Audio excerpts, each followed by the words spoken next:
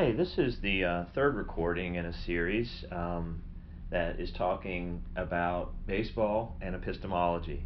And this third recording, I want to transition from where we left off in the second recording, where um, I really was looking at the baseball story of three umpires and how they call balls and strikes through the lens of Piaget primarily, Jean Piaget, and his theory about developmental psychology, largely focused on the basic concepts of epistemology and subject-object balance.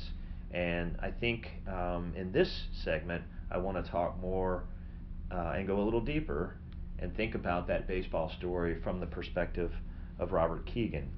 Um, and as many of you know, Keegan would probably describe himself as a follower of Piaget, and so it's a natural sort of follow-on to talk about Keegan. Um, in fact, in Keegan's famous book, The Evolving Self, he refers to Piaget as his genius. In other words, um, often in that book, Keegan refers to the Piagetian approach, just as I did in recording number 2, and I want to build on that Piagetian foundation, which largely focused on adolescent development, and show how Keegan builds that into adult development and onto a more sort of practical view, I think, of leadership development, which we'll try and get to in maybe a future recording. So I mentioned The Evolving Self as Robert Keegan's book, where he addresses stages of development, published in 1982. And I think that's a useful foundation. Those stages are familiar to many, and for the purposes of this conversation, it's the latter stages that probably apply more to analyzing the baseball story. But just to review those stages real quick, in Keegan's Evolving Self, those early egocentric years that Piaget describes, I think Keegan would call those stages incorporative, impulsive, imperial, those adolescent stages that most people get through in their pre-conventional phase. Where I want to focus this conversation, however, those latter stages, those adult stages that Keegan introduces in The Evolving Self, he calls them interpersonal and institutional, and maybe even stretch a bit further into the inner individual. When Keegan introduced those in Evolving Self, he went from incorporative to impulsive to imperial to interpersonal to institutional to inner individual. However, in the follow-on book, In Over Our Heads, he focuses much more on the adult stages, and he shifts from referring to those stages of a development to the concepts of orders of the mind or orders of consciousness. And I think it's those orders of consciousness that apply best to this baseball story. And so I think in asking the simple question, what would Keegan view of the baseball story, I think he would draw our attention to those orders of consciousness as each baseball umpire kind of shifts his consciousness through those more adult stages. So for example, I think the orders of the mind that Keegan would probably view the baseball story through would include the socialized mind as sort of his order number 3, or he would then maybe consider order number 4, the self-authoring mind. And then I'm not sure any of those baseball umpires really get to the self-transforming mind, at least not based on just the limited information we have. But I think it would be interesting to sort of ponder that and see if there are any glimpses of that as we analyze how they call balls and strikes. So just to be clear, I think Keegan would see the baseball story and assess the development of those 3 baseball umpires in probably the category that most adults live in and reside in, and I think he would call that the socialized mind. To his original stages of development, that would probably be the interpersonal stage. And then I think he would even call it the traditionalist stage as well, or the traditionalist model. Now, to begin with, I think before we get started, Kegan would probably also feel compelled to give his perspective of the subject-object relationship. And I think he'd say something like, what he would mean by object are those aspects of our experience that are apparent to us, that can be looked at, related to, reflected upon, engaged or controlled or connected to something else, right? So that's a slightly different, maybe deeper explanation of object. And there are other aspects of our experience that are so identified. Be objective about these things, in that we don't see them as me. They're separate from me. There's me, and then there's other. There's self, and there's other.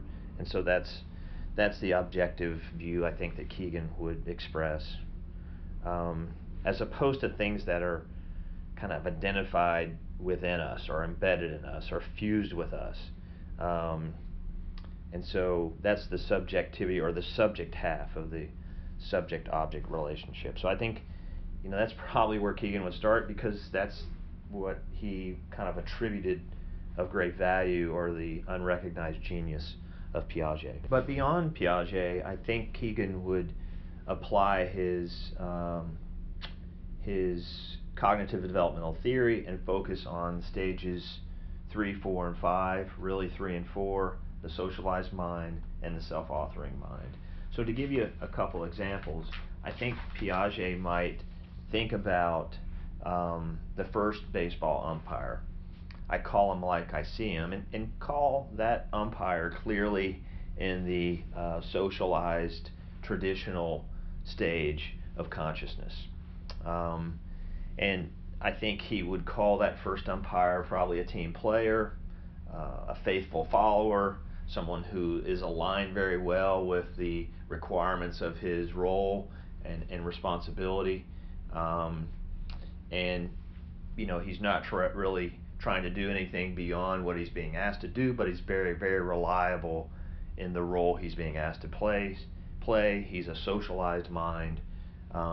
He's a traditional baseball umpire, and he's clearly reached the interpersonal sort of level of development. Baseball umpire, however, is a little more complicated, right? That's where his subject-object balance has shifted a little bit. He went from saying, like the first umpire, I call him like I see him, he shifts to, I call them what they are. And that reflects a bit more of a self-authoring mind, although I think you would still say he's a socialized mind that's sort of moving towards a self-authoring mind. Embedded in that, I call them what they are, feels like a little bit of an agenda-driven mindset. Maybe has a bit of his own compass, his own frame for problem solving, is a bit more independent. So maybe that does reflect some aspects of the self-authoring mind. That would be order number 4, sort of the modernism or the modernist level for umpire number 2. And I think reflecting back on the initial stages of development that Kegan laid out, that's probably more of an institutional stage, interpersonal being the first umpire, and institutional maybe emerging now as a third umpire. They aren't anything until I call them. I think that one is probably beyond the socialized mind, beyond order 3, maybe clearly, firmly into order 4, or the order of the mind that Kegan called the self-authoring. So whereas baseball umpire number 1 was in the socialized mind stage or order of consciousness, baseball umpire number 2 was sort of transitioning, or his developmental movement was moving towards the self-authoring mind.